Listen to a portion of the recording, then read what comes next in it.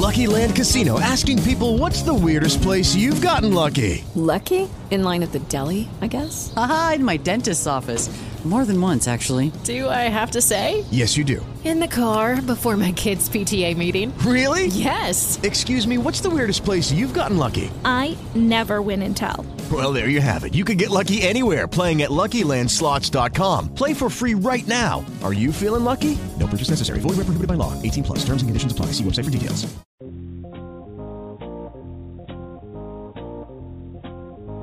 ain't good enough to lift the dirt off our cleats. Watch it, jerk. Shut up, idiot. Moron. Dab eater. Butt sniffer. Pot licker. Fart smeller. You eat dog crap for breakfast, geek. You mix your weed with your mama's toe jam. Yeah! You bob for apples in the toilet. And you like it. You play ball like a girl.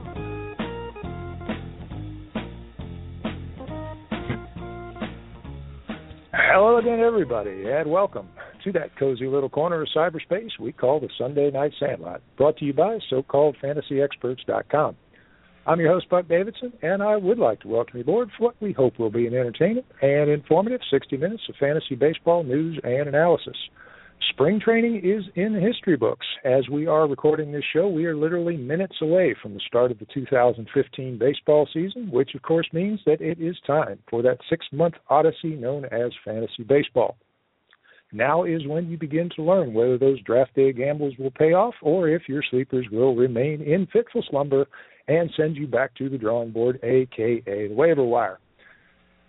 If you were not already fired up to listen to the show tonight, we have some breaking news. Just a few minutes before we started taping the show tonight, a major trade involving one of the game's best relief pitchers happened. Of course, we will be breaking down the fantasy implications, and there are a lot of them, of that blockbuster deal in just a few minutes. Also on the show tonight, we are going to welcome a very special guest into the cyber studio, none other than the all-in kid, Mr. Jake Ciely of RotoExperts and Fantasy Sports Network will be joining us a little later on. We are going to be discussing some of the big news from spring training 2015, take a look at some players whose value is on the rise, and some others who had a spring they would probably just as soon forget. And I am just willing to go all in that Jake will be anxious to weigh in on the various aspects of that aforementioned blockbuster trade. All of this in the name of helping you to make your fantasy team all that much better. Does that sound like a good time to you? Then pull up a chair and let's talk some baseball. It is time to introduce my counterpart here in the cyber studio. He is the co-founder of SoCalledFantasyExperts.com, a veteran of the fantasy sports industry, and has been playing fantasy baseball for over 20 years. He's currently in charge of aggregation efforts at the Fantasy Sports Network and represents them in the Labor Mixed Experts League. He is also a member of the inaugural Outdoors X League. Please say hello to the Roto Daddy himself, Mr. Doug Anderson. Doug, how you doing tonight? Oh, pretty good, Buck. Not to mention that besides all those nice things you say to me, I did have that laser surgery that we talked about, so I'm due for a career year at this point. And you're off to a good start. You've come up with some great insights, and I kind of think you're going to have an opportunity to give us some more insight tonight when we get around to that deal. Quite nicely timed, wasn't it? Yeah, we get to break the news, and hopefully people haven't checked out about it yet, and they're hearing it first, so we get to give them a little bit of a shocker. Yeah, even if you have already heard about it, and we'll run through it here real quickly. The San Diego Padres acquired right-handed pitcher Craig Kimbrell and outfielder Melvin Upton Jr. from the Braves for outfielders Cameron Maben, Carlos Quentin, right-handed pitcher Matt Whistler, outfielder Jordan Perubic, and the 41st pick in the upcoming draft. Obviously, a blockbuster trade that has far-reaching fantasy implications, and we are going to be, of course, breaking that down pretty much straight away before we get to the risers and fallers from spring training. We talked to Jake a little bit earlier, and he was going to try to get in a little bit earlier than what we had originally planned, just to talk about this deal. Doug, have we heard from Jake yet? Yeah, I think we have Jake right outside in the waiting room. Let me just go and check and make sure he's there. He's in the green room. Come on in, Jake. How are we doing? I'm doing good. How you guys doing? Jake, how you doing, folks? This is Jake Ciely. He's senior writer with RotoExperts and the Fantasy Sports Network. He is also quite a poker player, and about more than 10 years ago, he kind of started equating and comparing the hobbies and the games of poker and fantasy sports, and lo and behold, the nickname the All-In Kid was born, and he still goes by it today. Jake, first and foremost, great to talk to you again. It's always a pleasure. How you doing, and welcome to the show. I'm doing really good. I'm doing a lot better than my labor team. Yeah, since you got to that straight away, Jake plays in the Labor League of Alternative Baseball Reality league, and it was in the mixed draft this year. And Jake drafted a team that when he drafted it looked really, really good. And fate has kind of dealt him a tough hand, and we're going to talk about that in just a second. Jake, before we get to that, what do you have going on over at either RotoExperts or at Fantasy Sports Network? RotoExperts are going to start 2 weekly pieces coming up this week. On Tuesdays, we're going to have the Master of the Twitterverse, which is from last year, basically answering questions that I see throughout the week. Kind of post there so you get your chance, if you follow me on Twitter, to have your stuff actually in an article. That'll also include a breakdown at the end of it of the new stat that I came up with, PAVE, which is predictive average.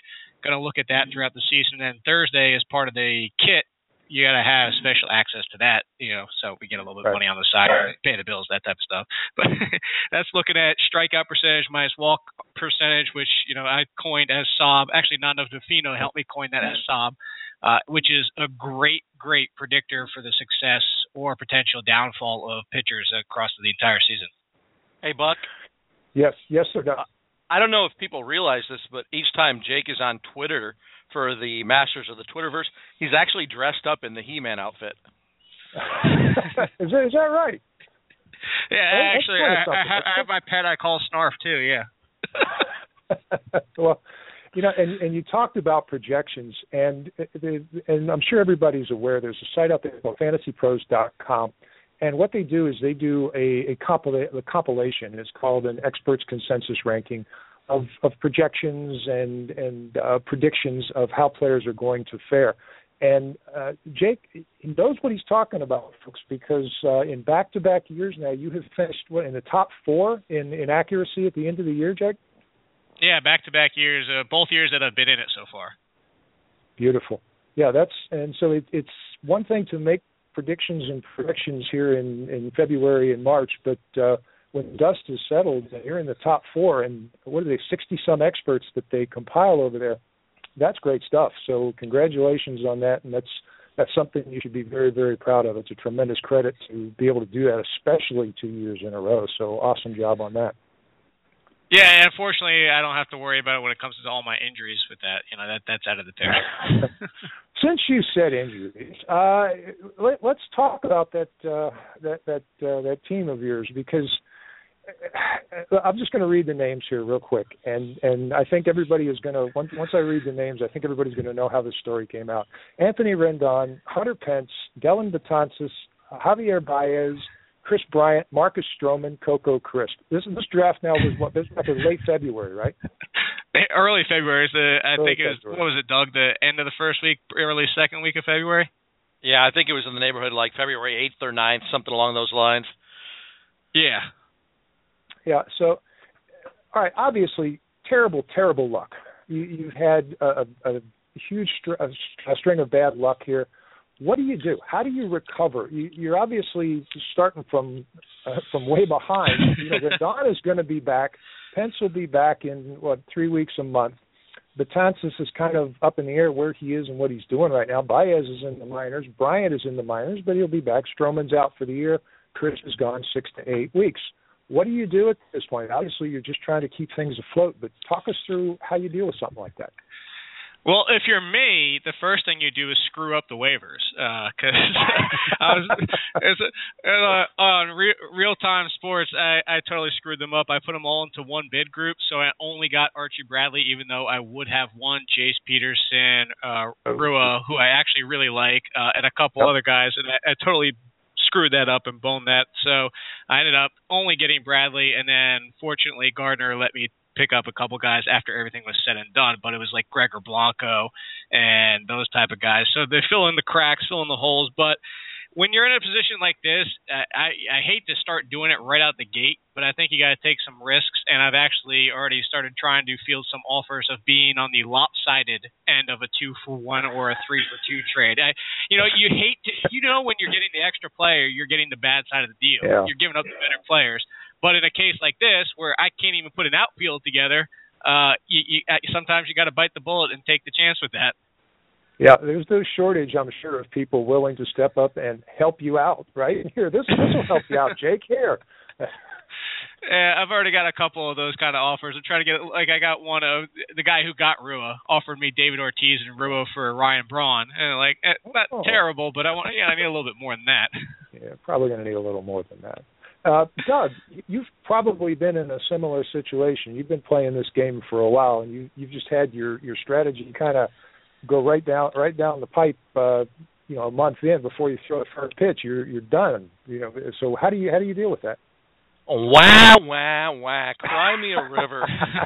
I happen to be in the same mixed labor league with Jake, so my heart is breaking for him, as you can tell. But I do have some understanding, having been in that same situation. I think the key is the deeper the league, then the 2 and 3-for-1 start taking on a little more value. So labor mixed is 15 teams. If you can identify the right players that you like more than the other guys do and get that 2-for-1 for those type of players, I think you can help mitigate some of the damage done. But basically just trying to find those temporary players that might give you a little value. If you lose Coco Crisp, maybe Billy Burns can come in and steal some bases. Maybe after tonight's trade you grab Carlos Quentin and he pulls something out of his elbow for a month to get you by. So I think it's just about keeping things together until you can get some of those players back. Yeah. And by the way, Jake, I was talking a little bit earlier tonight with Tim McLeod. And Tim asked me to pass along his sympathies and his condolences for the state of your team. But then again, he plays in tout, so he's not really in the same boat as Doug is there. No, but he understands. Basically, if you've learned anything from following me for 3, 4 years, 5 years now, actually at RotoExperts, is just find out who I own on 3 or more teams and stay the heck away. See, I take the other method. I draft them when they're already injured. Then there's only one way to go. It's up. It's up. All right, gentlemen, let us talk about this deal. Obviously, this is a blockbuster, and the Braves. Everybody pretty much figured we're in rebuilding mode. Well, after this deal, I don't think that there's any doubt that they're in rebuilding mode. The Padres, meanwhile. Doggone, this was an interesting team before this trade. Now I look at the Padres and I start thinking words like prohibitive favorites for the West. And I know that there's some good teams out there, but this is an awfully good baseball team right now. Doug, go through a little bit. How does this improve the Padres in your mind? Am I wrong to think this is a team that could very easily win the West now? Well, I think you have to look at that. We can't look at this trade at first like fantasy owners. So fantasy owners look at value. Value-wise, did the Braves get what they needed? I don't know, value-wise. But it makes sense for both teams. Craig Kimbrell on the Braves was just the best closer in baseball maybe, and he was a waste, really. He's going to be a free agent. I can't remember if it's after this season or next season, but he wasn't really going to fit in their long-term plans because he wasn't going to help them when they're going to be good again. So it makes sense. I do think the Padres, this really solidifies that bullpen. I mean, Joaquin Benoit, some fantasy owners are going to be a little disappointed that he's not a closer, but that slides him down a notch. Kevin Quackenbush down a notch. They've got starting pitching depth. They've got pitchers coming back. Odris Despain, is that how you say his name? He didn't even make the starting rotation. You got Josh Johnson coming back. So they got starting pitching depth. The bullpen is looking, you got that 7th, 8th, and 9th inning covered. To me, it's all about whether the offense works as well as the names look. The names look good. It looks like an improved offense. I think they have to be one of the favorites. I still think the Dodger team is going to be tough to beat if they can get healthy. Jake, what do you think from a team standpoint? Does the road to the National League West run through San Diego right now? I think it's a lot closer than it was before, but I would say I'd put them on par with the Dodgers now. I actually still like the Dodgers even before this trade, but I think this kind of, I want to say it narrows that gap very much to where I wouldn't be surprised if it's them and the Dodgers get the wild card or vice versa at this point. And actually, a little interesting part of it is Quackenbush, according to the reports, is going to get sent down. So that's just how low they are at this point. The thing that I like about them, and is what Doug touched on, is we're talking about these teams that have been dominant, especially when you get to the playoffs. You look at the Royals, are the perfect examples. Once you get to the seventh inning, it's over. You're really your prayers of winning that game are very few, and so I think they're definitely, I would say, a favorite right there. I'd say it's a coin flip. Flip a coin, and it'll probably be one of the two that win the division. Yeah. Folks, you're listening to the Sunday Night Sandlot on Blog Talk Radio. I'm your host, Buck Davidson, along with so-called Fantasy Experts co-founder, the Roto Daddy himself, Doug Anderson, and our special guest tonight, the all-in kid, Jake Ciely of RotoExperts and the Fantasy Sports Network. We had kind of started out going to talk about some of the risers and fallers from spring training, but a blockbuster trade got in the way. That's not a bad thing, of course, because we can now talk about Craig Kimbrell closing for the San Diego Padres. And Doug, go back to you. Let's break down some of the component parts of this thing. And I'll tell you what, why don't you take it from the you want to take it from the Braves side, and then Jake, if you want to take it from the Padres side, and let's talk about what's different now with these teams. Where's the fantasy implications? Maybe there's some names that aren't on the radar screen anymore that and there's some new names that are there. What do you think? Well, I think short-term fantasy owners, I don't think they've announced anything yet. There's no formal, hierarchy in the Braves bullpen right now. But the Braves have two veterans with closing experience, in Jason Grilli and Jim Johnson. If you look at careers, last year was not a pleasant year for either one of them. But if you look back at their careers at different times, they've been very reliable. If you look at 2012, 2013 for Jason Grilli, he was as good as just about any other reliever in baseball outside of Kimbrell and, a few others. So he was top 7, top 8 closer before last year. So I think Grilli gets the first shot. He's the one fantasy owners want to target. Both Jim Johnson and Grilli have had a good spring. I checked out their spring training numbers. Not that they mean a whole lot, but things looked good. The ERAs were low. Grilli was striking out hitters. So I think that's where that goes. Long term, though, I think this is where hopefully Jake can help me pronounce this name, but long term, Mike Foltynewicz, he's a starting pitcher they acquired from Houston, but he throws in the upper 90s. He's kind of always been thought of as eventually maybe filling a bullpen role. I think long term you might want to keep an eye on him.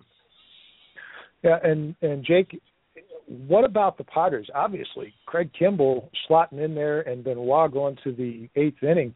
Doggone, that's a heck of a bullpen. Talk about that, and then some of the other pieces that may slot in there.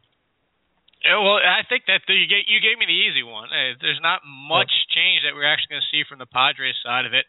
Obviously, if you're in deeper leagues that possibly have holes, I already mentioned the fact that it looks like Quackenbush is getting sent down, which is just crazy to think about. But I think of anything, this kind of helps the rotation even more now that you have Kimbrell at the top, arguably the best closer in the game alongside Chapman. I don't think his value changes too much. Maybe you can throw in a couple more saves, but I think that people sometimes over and underrate saves on losing or winning teams. We've seen plenty of closers get close to 40 saves on some of the worst teams in the league. So I don't think that we see a huge change in value for Kimbrell, but I'm looking at their roster for their pitchers now, and I say, okay, now Tyson Ross and Cashner and Kennedy and even Brandon Morrow, who you probably won't see going deep into games, but if he can stay healthy, which has always been the case with him for his career, these guys don't need to get into the 7th to 8th inning anymore. So I think that kind of helps them with their win potential upside, and especially getting that back into the innings, like I said, getting locked down between them. So I think that's where the real value comes from, is that we probably could add a win or two to a couple of these guys in that rotation.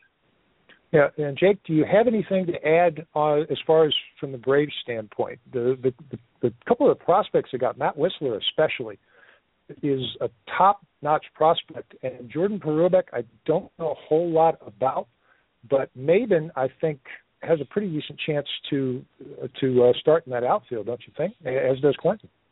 Yeah, that's actually the one I was going to talk about was Maben because John. What's his name from CBS? I can't think of his last name right. Heyman was actually saying it sounds like that Quentin's going to be designated for free agency, probably ends up in the AL or somewhere like that. It's his assumption, but it sounds like they're letting him go. The only reason they brought him back was for salary balance. So between that, I actually do, and I was going to talk about Maben if I got a chance, is I think that he now has some deeper level value, possibly a good pickup on 12, 15-team leagues, deeper leagues tomorrow, with waivers running around, because don't forget, maybe it's somebody that can steal you 20-plus bases. And if you're looking for cheap steals, nobody probably had Maben in any league. So now you got a guy sitting out there that's going to get regular bats, probably get you 20, 25 stolen bases. You can't just, nod away at that and just toss that away. That's value. Yeah, absolutely. Doug, Melvin Upton Jr. was included in this deal also.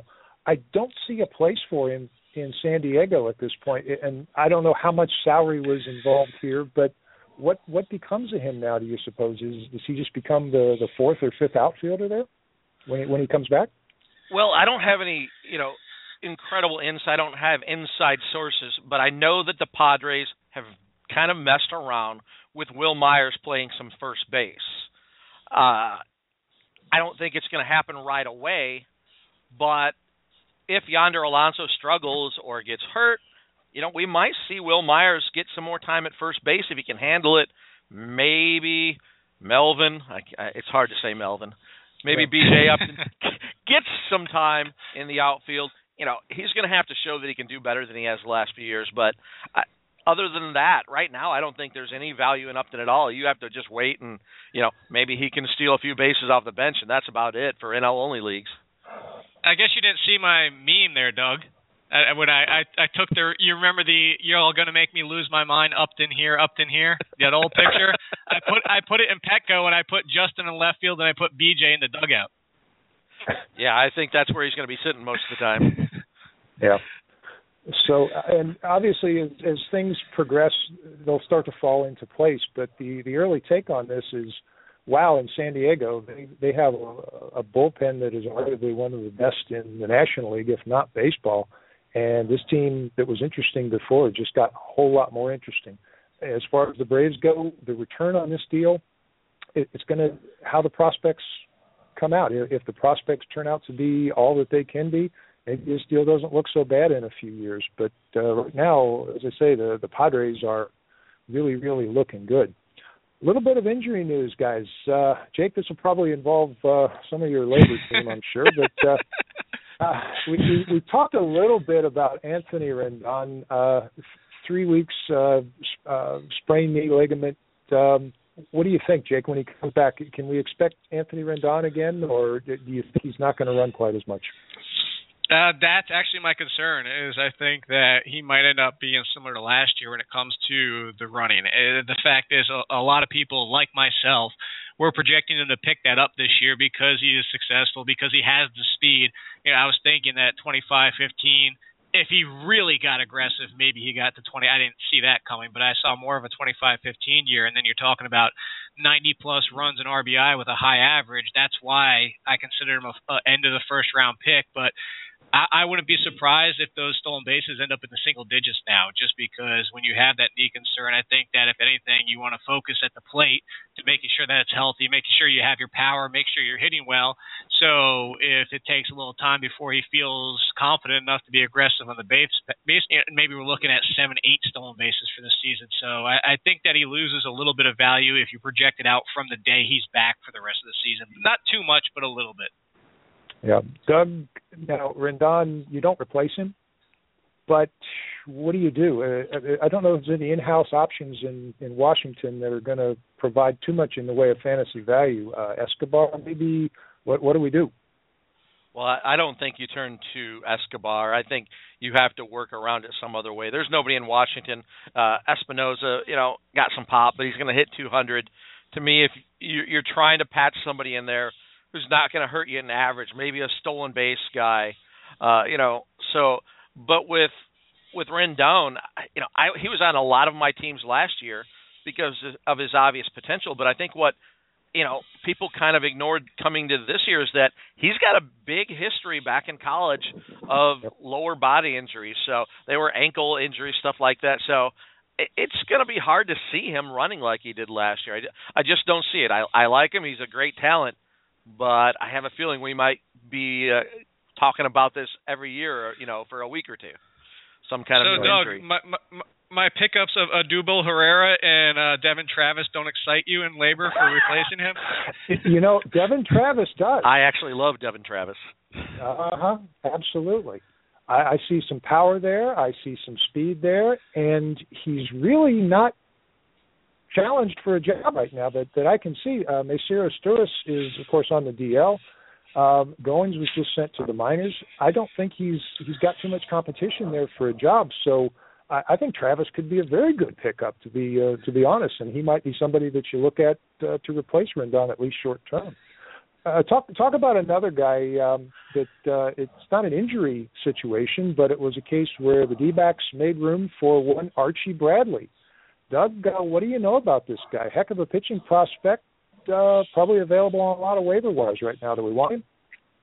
Oh, I think you definitely. I tweeted about this the other day. If you're in a mixed league, NL only leagues, AL only leagues, the waiver wire, a lot of times you hold on to it for players being traded from league to league. You can get a star player off waiver wire. But in a mixed league, you don't get many opportunities to really pick up an impact player on the waiver wire. Usually it's somebody maybe who jumps into a starting role for an injury or a rookie that gets called up. Well, here you've got a chance for an impact pitcher for the whole season. I think you have to jump on that. Last year was ugly. He had some arm issues. The control wasn't there. But for that type of upside, I'm all over it. And I think you grab him, and if you've got a reserve spot, you stash him there and see what happens, because he's got number one starter type upside eventually. That's not going to happen right away, but you don't get a chance to get that very often. Yeah, we already know what you think, Archie, right? I spent $34 on him on labor. I was actually surprised. To everything that Doug just said is actually why I'm surprised I was so much higher than everybody else. I actually thought there was a chance I wasn't going to get him because, as Doug has mentioned, it's a 15-team league. We drafted 28 rounds, so the waivers are pretty thin. And to me, like he said, you don't find this type of pitcher very often, if ever, in a league that deep. And the only downside I see is really whip. I think that he's the quality pitcher. You're going to get the strikeouts. The ability's there. We've seen it. I just think that the whip can end up hurting you. I think we're probably looking at a 1.3 something, potentially even close to 1.4, which obviously isn't great. But for the rest of the metrics and the strikeouts and the potential he has, I don't see that coming up very often.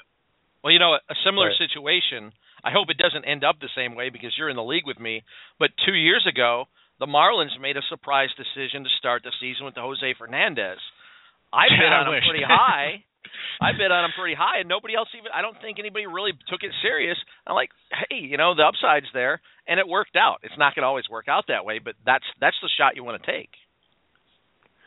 Yeah, and especially if you're dealing with an injury, Jake, like you are right now, it's all about upside. You could go out and pick up somebody that you know what you're getting, but if that something is kind of mediocre, then it's probably not worth your fab dollars. But if you get someone with a high ceiling, like we're talking about with Bradley, that could pay off big.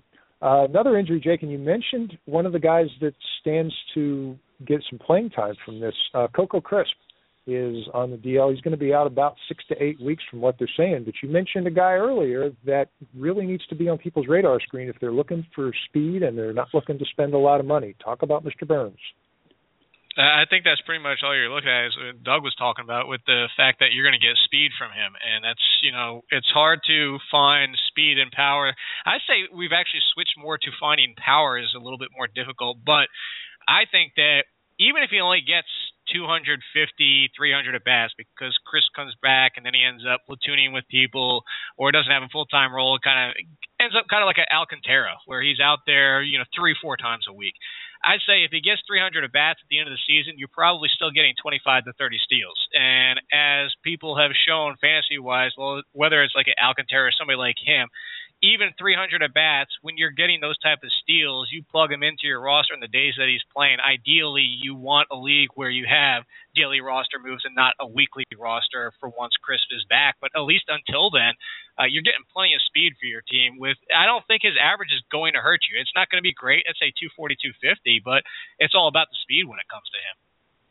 Yeah, Doug, really interesting outfield in Oakland right now is basically Sam Fuld, Craig Gentry, and Billy Burns. That's that's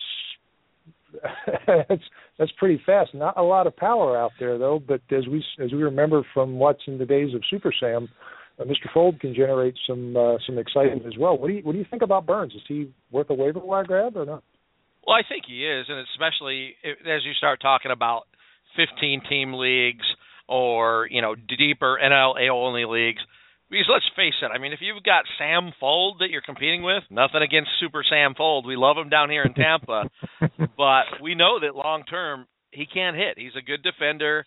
He's a great fourth or fifth outfielder. But if he's part of the equation you got to compete with, if you can do anything offensively, you got the leg up. And I think Burns has a pretty good defensive reputation too. So he's going to get some playing time even when Crisp comes back. Crisp could get hurt again right away.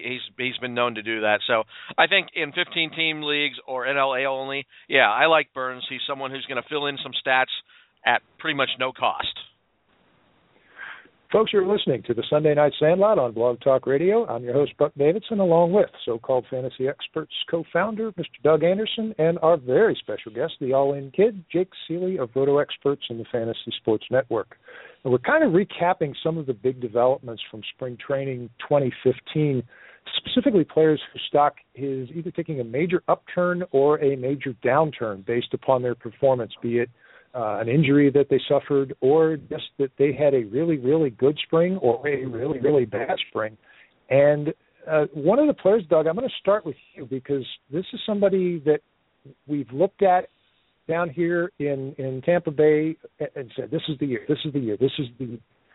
Talk about Desmond Jennings because he had a huge spring. Is this the year we see it? Desmond Jennings has lost me.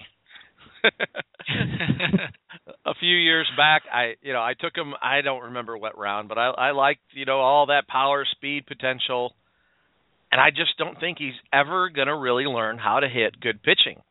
And there are some hitters who they're going to feast off of, the lesser pitchers, but any good pitcher with a good slider that they can throw in outer half, and Desmond Jennings is not going to do well. So, spring training. Look at the pitchers he's likely facing. He's likely facing, a bunch of fringe AAA guys, veterans just working on finding their fastball location.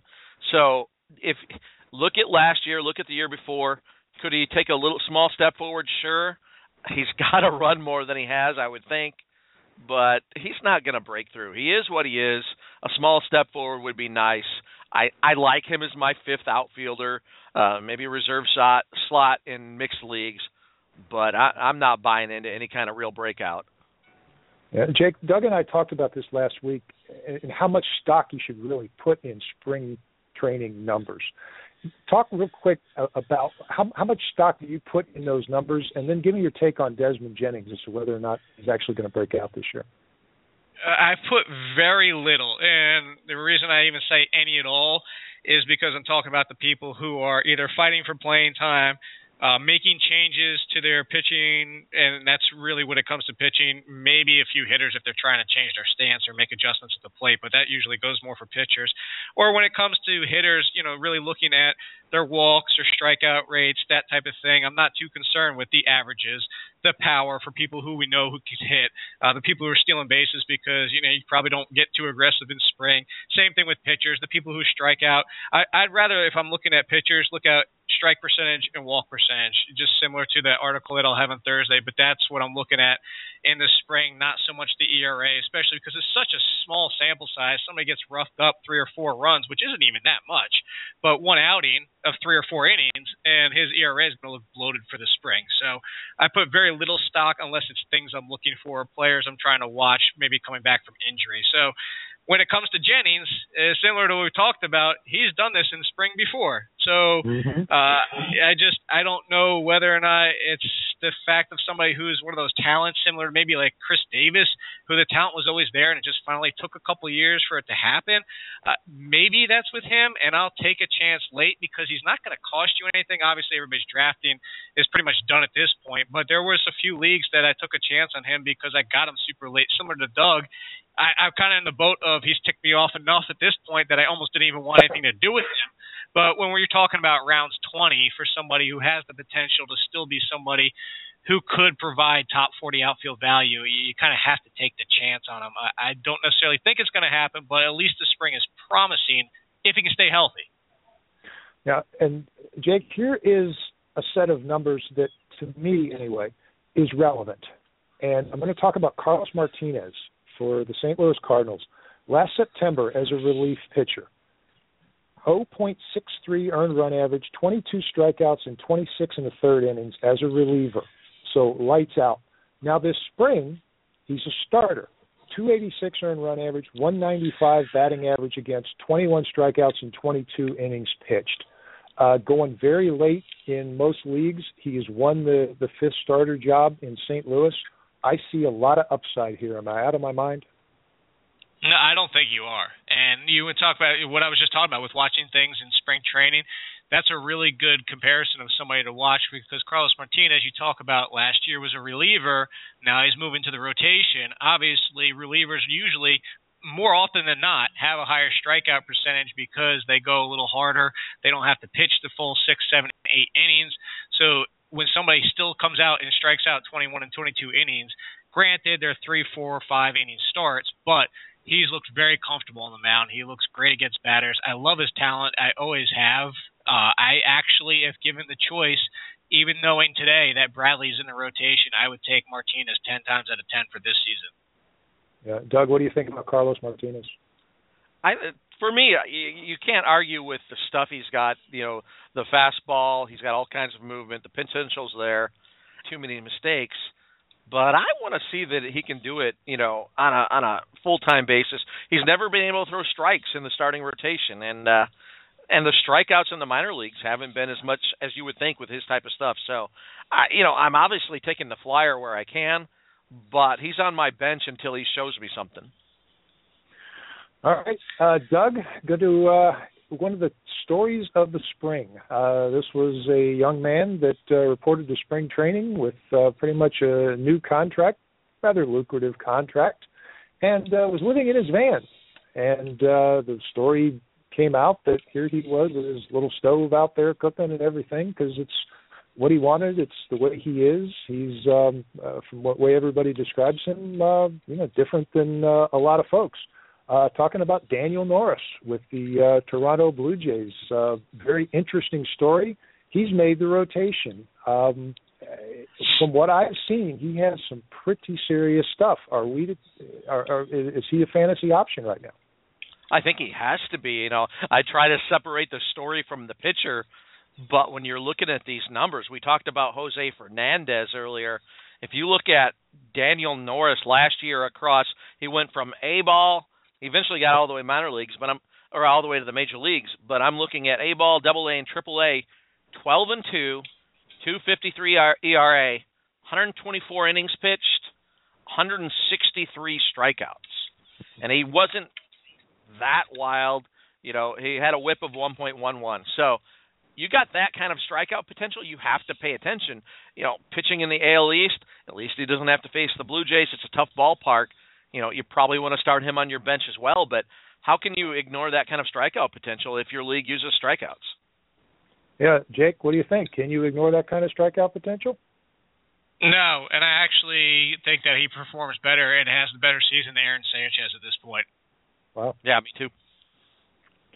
Yeah, and the story, again, the story, of course, made national news that it was so unusual that here this rather wealthy young man is living in this old 1970s Volkswagen van. But the stuff is real, and as Doug said, those numbers, you can't just turn away from 163 strikeouts in 124 innings and across 3 levels. That is some seriously good stuff. And yeah, late in the draft, Daniel Norris is definitely a dice worth rolling. Jake, talk about a guy whose name we know.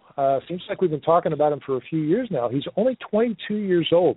Absolutely incredible spring. Gave up a grand total of 2 earned runs in 27 innings. Walked only 5 batters. When he did actually allow a run in one game, then he turned around and put down the next 18 in a row. Just an incredible spring for Taijuan Walker. Is this the year that we see that upside? I really do think we are going to see it this year, and I think he's a great person to look at for future years. As I say, everybody's probably done drafting at this point, but or at least for the daily game, someone you can watch for a low price earlier in the season. This is one of those prospects that has a ton of potential. Like you mentioned, he's just 22 years old, but because we've been talking about him for so many years, people seem to kind of dismiss him and don't pay as much attention because he hasn't done it yet, had a little bit of the injuries, problems. And so you look at the point where he has now of the value that you're getting for somebody who has the potential to probably, I would say, when he's all said and done, probably a solid number 2 starter in the league, still ceiling enough for a number 1 starter, but I'd put him as a number 2. But we're talking about somebody who's a potential number 2, maybe even this year, for his team, obviously probably number 2, number 3 in fantasy. I saw a lot of leagues, 12-team leagues, where he still wasn't even getting drafted late to March. Yeah, as did I. Doug, what say you on Taijuan Walker? Well, I'll just tell you one thing. He's on my Tout Wars X team. He's on my Labor Mix team. He's on pretty much every team I have. It just amazes me how a player 1 year can be such a highly rated prospect, but then so many smart, good fantasy baseball owners completely discount what they were after 1 year, where he kind of dealt with some elbow issues last year, but his numbers when he pitched were actually pretty good. So I'm all over him, and I think he's going to be one of the values of the year. Yeah, and as you said, he was going to be the next ace, the next big starting pitcher, and all of a sudden he had an injury and kind of dropped off the radar screen. And yeah, Doug, you mentioned that you had him in the Tout X. What did you pay for him? That was that $1 pitcher. That's how I got Mike Trout. I partnered him with Mike Trout, and I said I'll be happy with that. Yeah, one whole dollar in that format, and how can you go wrong, folks? I mean, and Daniel Norris, by the way, is also $1. So these are very low risk, high reward investments that, as you get to the end of your draft, jump over that because it has the opportunity to really pay some fine dividends down the road. Doug, talk about Oakland. Obviously, this is a team that's kind of retooling also, but they have a young man that just had an incredible spring as well, named Kendall Graveman. What do we know about this young man? Is he somebody that maybe we want to look at for a mixed league? Doug, are you there? Yeah, what happened, Phyllis? Did we lose Doug? I think we may have lost him. Is Doug back? I just heard him. I heard him. Yeah, you guys got me now, I think. Yeah, there we go. Yeah. Doug, we're talking about Kendall Graveman. Had an absolutely fabulous spring for the Oakland A's, which is a team that is kind of retooling a little bit, but they always seem to find ways to win games. Pitching, of course, in a very, very favorable home ballpark, but strikeout rate is not too good. He's more of a ground ball specialist. What do we know about him, and is he mixed league worthy at this point? Well, I think it matters how you play your mixed league. To me, this is one of the reasons why I grab one elite starter, one second-tier starter, and then I completely wait on pitching, because you can stream guys like Graveman through your lineup, and at worst, you pitch him when he's in Oakland, and it looks like you're going to get pretty decent numbers. If you're talking about 7 starting pitchers on your staff, which I like to do, you got someone I feel like is a pretty safe option if I stream him when he's pitching at home in Oakland. So, yeah, I like Graveman. I think it's pitchers like this where you can kind of sneak value out of nowhere. Yeah, I'm looking at his spring numbers here, Jake. 0.42 earned run average, 11-4 strikeout to walk ratio, but that's over 21 and a third innings. That's great numbers, obviously, great ratios, but are we dealing with somebody whose upside is Doug Fister? I think that's the only concern that you have with him is the fact that we're probably not going to see somebody striking out 160, really maybe even possibly 150 over this course of the entire season. So I'm with Doug in the fact that I like him late in drafts, but he'll probably be somebody I trust a lot more when they're home in Oakland.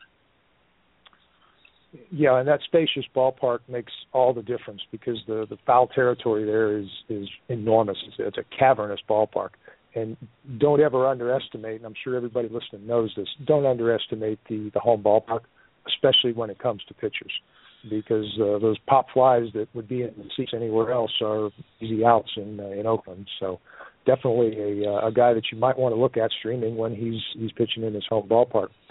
Jake, going to stay with you. Let's talk about some cheap speed options. We talked about Billy Burns a little bit earlier, but I'm going to go to the Chicago White Sox and talk about their new second baseman, young man by the name of Micah Johnson. I saw him play on one of the broadcasts there not too long ago, and this young man can fly. Is he a legitimate mixed league fantasy option that could give you 25 or 30 steals this season? I hope so, because that's the one good thing I think I did in the labor draft was I had him as one of my last picks in the draft way back at the beginning of February because I was banking on him winning the second base job, and I'm really happy that he did because it's all about the speed with him. I actually think that he could top 30 stolen bases, probably even get close to 40 as long as he keeps the job for the entire season. And it looks like he has a good bet to do so. The average isn't going to be spectacular. It's going to be a 250, 260 average. And maybe he has a little room for growth, but he's also got a little bit of downside, too, because he is a little bit aggressive at the plate. Obviously, you're banking on somebody who's going to get you runs by getting on base, but hitting down on the order is what kind of saps that value a little bit. And, he's not a power guy. He's not going to have a ton of RBIs for you. So it's really all about the speed. But like I said, for a full season, I think if he gets 500 at-bats, I think if he doesn't have any injury issues or any slumps where he loses the job, I think we're looking at somebody who's going to steal mid-30 stolen bases. And I really like him for this season. Doug, what do you think about Micah Johnson? You buy in? That's a pretty good-looking offense in Chicago. They should score a bunch of runs, and even this young man hits at the bottom of the order. I think he's going to have a chance to put up some good numbers there. What do you think? Well, I think that's key because you're talking about American League. The batting order, it matters because you get more at bats toward the top, but it's not as exaggerated in the NL when you got the pitcher hitting after you. You're talking about middle infield where I think there's some depth at second base, but shortstop's thin. So middle infield slot, I think, he sold 83 bases, I think 2 or 3 years ago in the minor leagues. Yeah, I think you're looking at 30-plus stolen bases. It's just a matter of whether he can get on base at a decent rate and keep his batting average up. Honestly, I don't think Carlos Sanchez in Chicago is any real challenge to him as long as he doesn't go into those prolonged slumps that Jake was talking about. Folks, you're listening to the Sunday Night Sandlot on Blog Talk Radio. I'm your host, Buck Davidson, along with so-called Fantasy Experts co-founder, Mr. Doug Anderson, and our very special guest, the all-in kid, Jake Ciely of RotoExperts and the Fantasy Sports Network. A little bit earlier in the show, if you should just happen to be joining us live, we broke down the fantasy implications of the blockbuster trade that happened a little bit earlier today, which sent Craig Kimbrell to the San Diego Padres and sent Cameron Maben and Carlos Quentin to the Braves, and also sent Melvin Upton Jr. to the Padres. So if you want to go back in the show a little bit, you can hear our breakdown on that because obviously the fantasy implications of that are tremendous. Fantasy implications of cheap speed, available late in your draft. Doug, we just talked about Micah Johnson in Chicago. Talk to me about Jace Peterson. Is this somebody else that maybe could give me 20 or 25 stolen bases? Well, I think it is, and it's someone who kind of snuck up on me. His name's kind of been floating around for a little while, but, I didn't realize that there were, in 2012, 2013, stole 51 bases, then 42 in the minor leagues. I don't think that translates to, 30 stolen bases for sure in the major leagues, but he's got pretty decent on-base skills. I don't know what that Atlanta lineup is going to shape up to be. They're not going to score a ton of runs, but when you're talking about especially NL-only leagues, if you can grab Jace Peterson, you got yourself a shot at least to fill a decent percentage of the stolen bases you need to compete. So I like it as a late shot. I'm not convinced he's going to hit, but in an NL-only league especially, there's not a whole lot more you can ask for. Jake, what do you think? You buy that? I do, and as I mentioned at the top of the show, he was actually my second waiver claim in labor if I would have had everything done properly, but it's because I screwed that up. I think that he's very similar comparison to Micah Johnson, so I do think there's plenty of value for him. I was actually hoping that Peraza was going to be the one, but it looks like it's Peterson with a little bit less speed than Peraza. Peraza was more looking at like a 40 to 50 stolen base guy. Jake, let me ask you real quick. The breaking news trade that we had a little bit earlier is going to run us past the 60-minute point of the show. Do you have time to stick around and talk about some of the other folks that we have on the list? Yeah, that's fine. Oh, fantastic. Because I know when we talked to Doug about this next guy, it's probably going to run into 10:30, 11 o'clock tonight. So I'm going to ask you first about Michael Pineda of the New York Yankees. Great spring. Is this guy a budding fantasy ace? He is, as long as he's healthy. That's always been the problem with him. Is I've believed in the talent from day one, and I know exactly what you're saying and why you're joking about it, and that Doug could probably go on him for about an hour. He's been on him from day one, too. Because I still remember way back when he was telling me about Chris Sale, and Pineda was right behind him early on. So I know he loves him, and I don't see any reason not to. The talent is still there. It's just whether or not he can stay healthy. And so far, so good. Obviously, the concern will always be there, but I really think that you're probably looking at somebody who, if he pitches 180-plus innings this year, I say he finishes as a top 25 starter. Yeah, and you said the two key words, if healthy. And Doug, it's easy to be on the bandwagon for this guy when he just went out and posted a 142 spring earned run average, struck out 23 guys in 19 innings. To your credit, you have been all about this guy for quite some time now, before everybody was talking about him. So give us your spin on Michael Pineda. Well, I won't go too far into how good I can think he can be, but I will say that a very respected fantasy writer who I respect, he was talking about Pineda, and he said he didn't see that much to be excited about because of all the injury history. And I get that, but I think when you're talking, especially when you're talking about mixed leagues, there's so much mediocre pitching that you can get whenever you want. For me, I would rather go for the Michael Pinedas, the Taijuan Walkers. Yeah, maybe it doesn't pan out, but I can go grab mediocrity all the time in a mixed league. It's easy to find. I'm going to take my shot on these guys, and I think Pineda's got so much upside. It's not funny. If you watch his stuff and how the type of movement he gets, the velocity, I'm amazed that his strikeout rate last year was not that great, and it wasn't. I have to be honest. But I think there's number one starter type stuff there. I think he's going to be a breakout pitcher of the year. Yeah, he has to stay healthy, but the injuries really haven't been related. So I'm more worried about him than I am 50% of the other pitchers. And he's a big guy too. He's got to be uncomfortable to hit against. It looks like he releases that ball, and it looks like it just jumps on the hitter because he's 6'7", about 270, 275. This is a big guy, so he's got to be a very uncomfortable guy to hit against. And the two key words, if healthy. Doug, speaking of if healthy, talk about Rusney Castillo. This was a guy that got a lot of hype before the season. Seems to be having some trouble staying healthy, and he is back down in the minor leagues right now. Should we give up on Castillo, or will he be back? There's no way you can give up on him. I mean, we don't know. I don't know his history in Cuba, but what I do know is that the things that he can do well are going to play well in Boston, and at some time there's going to be an opportunity where he gets to play there, and it's going to be on a full-time basis. So I think, much like a Danny Salazar on the pitching side, a lot of people are going to forget all about him, but this is a player who can do a little bit of everything, and when he does get that opportunity, Shane Victorino, let's face it, he gets hurt, maybe the Red Sox decide to trade him. I don't know what's going to happen, but there's going to be an opening, and Castillo is going to be a nice pickup if he's out in the waiver wire. So if you've got him, hold on to him if you have that roster flexibility.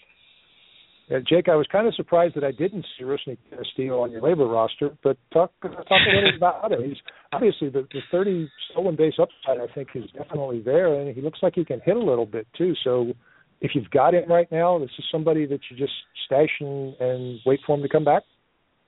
I think that you have to. I can't imagine dropping him unless you're a very shallow roster depth. That's saying, like, I know I'm in one league where we only have 3 bench spots, which I hate it. I don't know why I play in that league. But that being said, I could see in a situation like that maybe making a move. Just know that you're going to have to pay a pretty penny to get him back once Victorino gets hurt. That's all it really is to it. That's the only spot you can find in the lineup. Victorino, everybody forgets that he has been extremely good year after year after year before last season, which was very injury-riddled, so you got to throw that into account. There's a chance that if Victorino stays healthy for a month, 2, 3 months, that we don't see Castillo for a while. That being said, I don't think anybody would put money down on Victorino making it through the entire season. Right. Well, we'll talk about a guy that is on your labor team right now, Dellin Betances.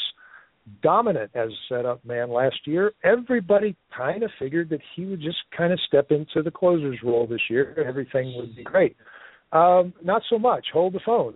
He has had a really bumpy spring. He's walked 5 guys in 7 1/3 innings and 6.14 earned run average. He's not been as dominant, anywhere near as dominant as he was last year. Meanwhile, Andrew Miller has been very, very good this spring. What do you say? Is it Miller time? Are we looking at a committee here, or is Betances just going to be the guy and this is just a bump in the road? I actually think we're looking at a committee to start things off just until he gets things under wraps. And unfortunately, this is one of those ones where I actually made a prediction that doesn't look like it's going to hold true just so far as I said he was going to be in the top 5 for closers and in the conversation with Kimbrel, with Cody, with Allen, with Chapman, because he's going to strike out over 100 guys and be one of the best closers. And I really wasn't expecting this. That being said, why I think this might be a committee just for a little while is because he had a similar problem last year with his speed in spring training. I don't know if a lot of people are paying attention or realize that, is he started off slow last year with his speed. It took a little while to get going. I don't know if this is something that is going to be the career way that he goes, and every single year he starts off slow when it comes to his speed, but that being said, I think that if he comes out and has a couple good outings, gets his speed back, as good as Miller is, I think they want Miller to be able to possibly go 7th and 8th inning when they can, matchup-wise, depending on what the game is, that type of stuff. But I think they want that flexibility with Miller, which they wouldn't get if they're using him to close.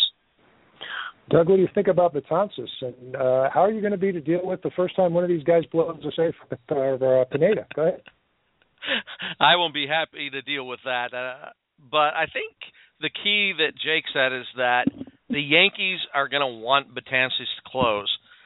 I'm a little bit old school in that I like to see a pitcher pitch. I sometimes the numbers don't tell me everything. I've watched Betances, and there's times where it doesn't look like he's quite sure where the ball's going. His minor league, almost 5 walks per 9 innings. So I'm not as high on him as some people are. His numbers last year you can't argue with at all. But I think the key is the Yankees want him closing, and they're going to give him every opportunity. So if you believe in him, then I think you stick with him. But, I think he's going to have some bumpy spots. Yeah, now here's another decision as to whether or not you stick with somebody or let them go. And we're talking about Matt Wieters from the Baltimore Orioles. Had Tommy John surgery, came out this spring and kind of flared up on him again, or the arm flared up on him. He's on the disabled list, eligible to return April the 11th. What do you think, Doug? Is this something that's going to linger, or is he just working through the recovery process? Well, one of the reasons I wasn't too worried about it initially is because I figured that the Orioles would just slide him over to DH a lot early in the year, but it doesn't seem like they really want to do that. So I think we do have to be a little more concerned. A catcher does throw the ball a lot, even just the regular wear and tear, of throwing it back to the pitcher, throwing it down every inning. So you do have to be a little more concerned. If they're not willing to slot him at DH, then I think at the very least when he comes back, his playing time is going to be lower.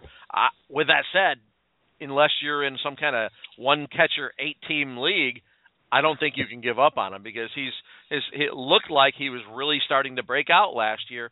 Small sample size, all that. But there aren't a whole lot of catchers who have more offensive potential than he does. So I think you have to stick with him if you can at all. Yeah, Jake, what do you think? I think it's all my fault because Doug knows how much I hate two-catcher leagues, and one league. This is the only league I usually punt catchers in two-catchers league. The only league this year I said, you know what, he's coming at too much of a value. I'm going to take a higher catcher early, and it was Matt Wieters. So that was 3 weeks ago. This is not the best news, but I'm still okay with it. I think at this point he came at a value this close to the season starting because he is eligible to return quickly. I think they had that in mind when they put him on the DL, and this was something that Stefania Bell talked about said that this is pretty typical for even hitters when they're going through recovering from Tommy John. So I'm not too worried because she doesn't seem too worried. So I hope she's right. Let's put it that way. Yeah, and this could just be a matter of him working through it, and he's going to be fine when he comes back and go back to being Matt Wieters again. But I think it's something that we definitely have to be vigilant about because if he's unable to throw, and Doug, as you said, if they're not going to put him in the DH slot, his playing time is going to suffer. Jake, talk a little bit about a very popular sleeper pick, and I do not remember where he went in labor, but I know in a couple of the expert leagues I was following, he went pretty high. Talking about Steven Souza for Tampa Bay Rays. This was somebody everybody was looking at as being a 2020 guy. Well, not so much. He had pretty much a terrible spring, struck out 16 times in 49 at-bats. What do you think? Do we discount the spring numbers, or is this guy maybe not everything we think he can be? I think it's actually more the latter, and it's not because of the spring numbers. I just wasn't expecting that much. If you look at him for his entire career, there's a reason this guy's already in his late 20s, and everybody's talking about him as they were saying, well, he's going to get the playing time and the potential's there. He has the ability for 2020. Well, he really hasn't done that plenty of times before, and no, he hasn't gotten a full opportunity to start in the majors, but there's probably looking like there was a good reason for that. So, and maybe he's a 10-10 guy. Maybe he's 15-15. I just don't think I ever saw the talent there where I believed that he was going to be 2020. Do I think he's a 122 hitter? No, I think he could be better than that. But I think this is one of those situations where a few people threw out the name, and they were experts. And this isn't saying anything about negative about experts because Doug, you and I could do the same thing. But if you get a couple people that are experts talking about a guy, the hype starts to build. People start paying attention, and then it gets a little bit out of control. And I think this is one of those situations where sometimes you have to look at the player, and yes, there is potential there, but his cost ended up going way too high towards I'd say, middle of March. What do you say, Doug? Yeah, I tend to agree.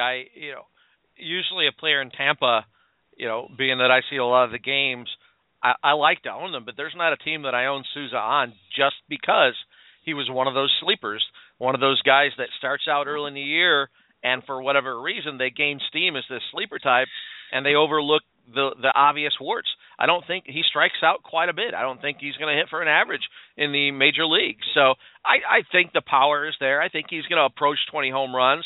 The stolen bases, it just really matters if he gets on base enough. And, if they can, right now I think the Rays are planning on batting him number 2. If he can stay in that slot, yeah, but they can't have him in that slot if he's striking out that much. No, absolutely not. Folks, you're listening to the Sunday Night Sandlot on Blog Talk Radio. I'm your host, Buck Davidson, along with so-called Fantasy Experts co-founder, the Roto Daddy himself, Doug Anderson, and our very special guest, the all-in kid, Jake Ciely of RotoExperts and the Fantasy Sports Network. We're kind of recapping some of the big developments, some of the things that happened during spring training, and some players that are either rising or falling up or down draft boards as a result. And one of the players that ended up on the disabled list, of course, injuries are always a big part of the news. One of the players that hit the disabled list for, I believe, the first time in his career was Justin Verlander of the Detroit Tigers. This is a pitcher that people looked at and said, hey, maybe this is the year he kind of bounces back. Last year was an aberration. He's going to go back to being a dominant starting pitcher again. He's on the DL. Are we worried? Is Justin Verlander ever going to be what he once was? Am I worried about the injury? No, because Justin Verlander won't be on any of my teams. I mean, it's not just last year we're worried about. The year before that, he was not good. I mean, he got wins the last 2 years because he took them out. I'll give him that. He's a warrior as far as he's going to battle you, and he's going to do everything he can. But he just doesn't have the command or the stuff that he did before. So he's turning. I think Carlos Zambrano was similar, where he was dominant for a while. Verlander was much better, but then you just kind of turned into this innings eater type. I'm afraid I think that's what Justin Verlander is now. If he stays healthy, he's an innings eater type. Going to still get you decent strikeouts and some wins, but he's not an ace, and I don't think he ever will be again. What do you think, Jake? Is that on the mark? Well, if you haven't learned anything, it's always about me. It's always me. That's what it is. And Doug, because you know where this is going, Doug. Tout Wars. I was like you. I didn't own him anywhere. I didn't want him anywhere. Tout Wars X has said, "Oh, you know what? You get an opening day starter for $7." He's not the opening day starter anymore. He's not even looking like. I'm with him. I'm with you for the same reasons, Doug. And I was just going with the value of getting 5 starts out of him for April in the league setup that we're in, and that was really the only value I was hoping for, because, like Doug said, it's not just last year. This has been kind of similar to a Tim Lincecum. It's been a couple years after year after year. Well, it's been on a downward plane. So I think the best of what we saw of Verlander is a long ways gone. I love the Carlos Zambrano comparison. I never thought about that, but I think that's a great comparison. Jake, talk about another pitcher that has an injury, but he's still pitching. He's kind of pitching through it. Masahiro Tanaka. He said his velocity is down because he's changed his pitching style. I guess he's not throwing. He's throwing more two-seamers, I think he said. He's not hitting the velocity that he once did because he's changed his pitching style. I don't really find anything in there to not worry me. When a pitcher starts talking about things like that, about changing his style or changing his pitch selection or whatever, it really begins to worry me. Am I being paranoid on that one, or am I on the mark? No. There's a ton of upside with him. We're talking about somebody that was potentially most leagues' top 5 starter before the concerns and the injuries from last year. He was in the Cy Young conversation, so we know the potential is there.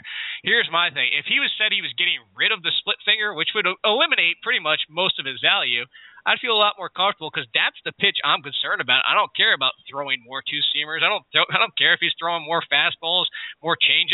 It's the split finger, and when it's talking about his arm and a split finger, and that's the one that usually does the most damage for pitchers and leads to surgeries and injuries. I like him. I love the upside. I think as long as you have him, you're getting a top 10 starter out of him. I just don't know how long you're going to have him for, and that's, like what you said, it scares me. So, I have to take him inside the top 30. That's right around where I'll start considering him in drafts. But, I'm just not going to pay more than that, and you could have him done and gone by the season for May, honestly. What do you think, Doug? Well, on the plane ride back from Tout Wars, the pilot said he was just going to try some new things and do things differently, take a different route, maybe, fly the plane left-handed. Yeah, maybe lives aren't in danger with Masahiro Tanaka, but you don't, at the major league level, just decide you're going to change the whole way you pitch. Besides the obvious health risks, if this is true, then we're talking about a new pitcher, and we don't know anything about him.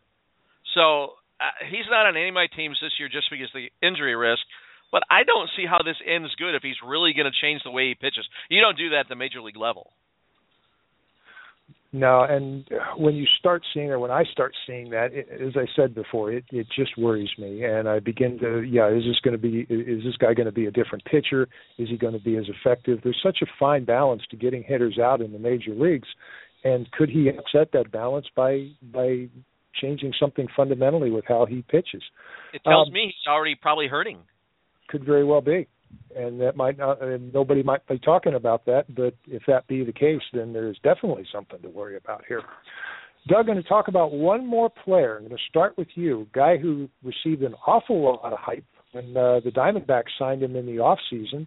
Yasmani Tomas, big power hitter from Cuba, came to Diamondbacks camp, and they installed him at third base. It went badly. Now they've moved him to the outfield. It looks like they're trying to move him to right field.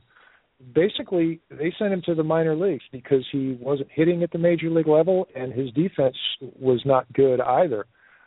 What's up here? Is he going to be back, or maybe they overestimated him when they gave him that money? Well, I think, I'm not an expert on international leagues, Cuban leagues, Japan leagues, but Tim McLeod didn't seem all that excited about Tomas, and usually Tim McLeod knows what's going on out there. So I'm going to defer to Tim McLeod. If he's not all excited about this guy, I just don't see it. I think, from what I've seen, there's power there, but, at what expense? He's going to get called back up sometime here in the next month, most likely. There's going to be a little bit of value, but I just don't think it's anything that people expect from the next big Cuban sensation. Jake, what do you think? In the same boat is the fact that we were already talking about when he was coming over, before he was even signed, that this was going to be somebody that's going to draw the comparisons to Jose Abreu, but isn't Jose Abreu. He has possibly similar power, but he'll never have the average. So we were already talking about him being a 250, 260 guy. That was his ceiling. And then we saw how much he struggled. And obviously, if you're not hitting the ball, it doesn't matter how much power you have. So what Doug says the perfect way to say is when he finally does come up, we probably will see him at some point, even though Arizona's outfield is extremely crowded. But if he gets up, and let's say he has 25 home run power, but what does that come at? Does that mean you're going to get Mike Zunino? Because if you get Mike Zunino, that's not really that much help, especially at outfield. You could get away with that at catcher, but not in the outfield. So I don't know that necessarily he's going to have a ton of value, and I think that if he goes crazy because of where he's hitting, remember the PCL, you made the note of it, that always helps numbers. So he, comes up and all of a sudden he's hitting 300 down there with a ton of power. People are going to blow their waiver budget and then I would just stay away and not overrate him because those numbers look great again. Yeah, and you mentioned Jose Abreu. What people forgot about Jose Abreu was he didn't put up good numbers in Cuba. He put up incredible numbers in Cuba. There were seasons he was hitting 430, 440, and somebody comes over here that's hit 295 or 310 in Cuba. Hey, that's great, but Abreu was hitting 425, 430, just ridiculous numbers. So it was an unfair comparison at the time. Plus, Abreu didn't strike out a lot over there, and he had a really good batting eye, and those were things I did not see with Yasmani Tomas. And I think we're kind of starting to see some of that as he tries to adapt to the major league game. Jake, anybody else you want to talk about this spring? Somebody who's really impressed you, or maybe has kind of dropped down your standing a little bit? I'll throw out the one that has impressed me that we can actually talk about, but I'll throw out just a couple names real quick just for people to go look at. I think that Betts has looked really good. I think Wilmer Flores, people forget that he has a ton of power, and the Mets are obviously just giving him the shortstop job. And then Pomerantz, talk about he's looked really good. But the two, a hitter and a pitcher, I think Granderson still has a little bit of value left in him. And don't forget, the thing with him is he's got his hitting coach back. And it looks like it's already taken a change. This is one of those situations where I was talking about something I'm going to watch in spring training is he looks a little bit better. That swing looks a little bit more crisp like it used to when he was at the Yankees. He's not going to be a 40 home run hitter, but somebody who maybe won't kill you in average, get that average back to 240 maybe so you can live with it, but possibly provide 25 to 30 home runs. This is somebody who you're going to get as your fifth outfielder in leagues. And then I've been on him for years. You talked about a pitcher before that we were talking about. I think Trevor Bauer, and the reason I say that is because this is the biggest thing. I know he got destroyed in his one outing, which looks really bad, but if you look at him, one walk for all of those strikeouts he piled up, and that's the biggest thing with Bauer, and that's always been his biggest problem is if he could just control his stuff. And if you only have one walk where you're Trevor Bauer, that's huge for what he did in the spring. And that's why I'm buying into him is we might have somebody who could finish in the top 50 for starting pitchers this year. Doug, anybody that impressed you or depressed you this spring? Well, I can't even focus because he said the names Trevor Bauer and Drew Pomerantz, and those are the pitchers that I've been talking about all spring. And the reason why other than two semi-aces, I don't buy any more pitching until late. Pomerantz is in the same situation as Kendall Graveman in a great home ballpark, but we're talking about Drew Pomerantz, who actually has the pedigree and the talent to really break out. Way back in the beginning of RotoExperts, I had the opportunity. We had a show, and we actually got to interview two pitchers before the Major League Draft. The first pitcher we interviewed was Chris Sale. He ended up getting drafted, I think, number 13 that year. The next pitcher we got to interview, Drew Pomeranz. He went, I think it was number 7. He went before Chris Sale, so he's got that kind of pedigree, and I think he's going to be a number 3, number 4 type fantasy pitcher this year. And a lot of people are going to win leagues by ignoring not spending all the money on pitching early and just going with Drew Pomeranz. Wow, a lot of good information, and I hope everybody was kind of taking some notes because waiver wire season is going to be upon us. We've had a lot of injuries, some guys sent down that maybe we didn't necessarily expect were going to be sent down, and some of the names that Doug and Jake have talked about over the last hour and 15 minutes are names that you need to know when you head to the waiver wire because they may be more than just a short-term fix. These may be players that carry you literally through your entire fantasy season and maybe the reason that you win the league. Jake, if people want to keep up with you, how do they do it? Twitter, Facebook, and website? I don't have Facebook. I actually got rid of that. I'm getting curmudgeony and old, so get off my lawn. I got rid of that one. Twitter, @AllInKid. It's all one word, no spaces or anything like that, or underscores. And then, as I mentioned, over at RotoExperts every Tuesday and Thursday. I actually find an occasional article over at Sports Grid, too, and even the Fantasy Sports Network, some video with Pat Mayo. So pretty much look out there and you can find me.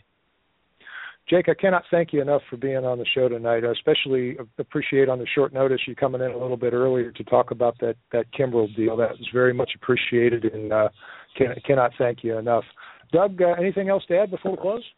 Well, I'd just like to let Jake know that my condolences card is in the mail. I feel bad about kind of teasing him for all the injuries early. I can tell. The card is in the mail, Jake. I appreciate that. Sounds genuine. I'll frame it and make sure you leave enough room for me to put the other names that are going to be eventually on there. Very nice. Well, folks, that will just about do it for this week's episode of the Sunday Night Sandlot. Our very special thanks to the All-In Kid, Jake Ciely of RotoExperts, and the Fantasy Sports Network for joining us tonight.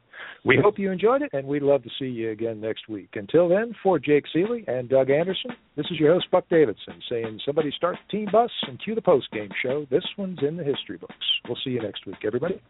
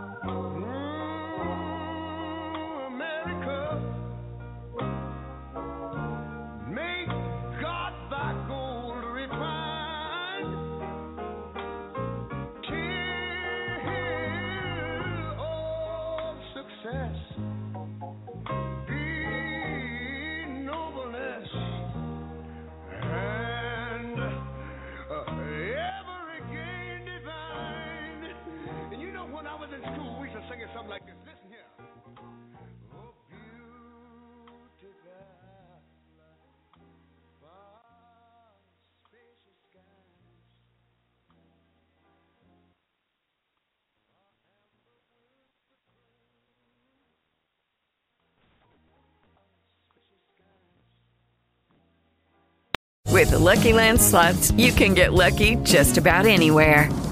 This is your captain speaking. We've got clear runway and the weather's fine, but we're just going to circle up here a while and get lucky. No, nothing like that. It's just these cash prizes add up quick. So I suggest you sit back, keep your tray table upright, and start getting lucky. Play for free at LuckyLandSlots.com. Are you feeling lucky? No purchase necessary. Void where prohibited by law. 18+ terms and conditions apply. See website for details.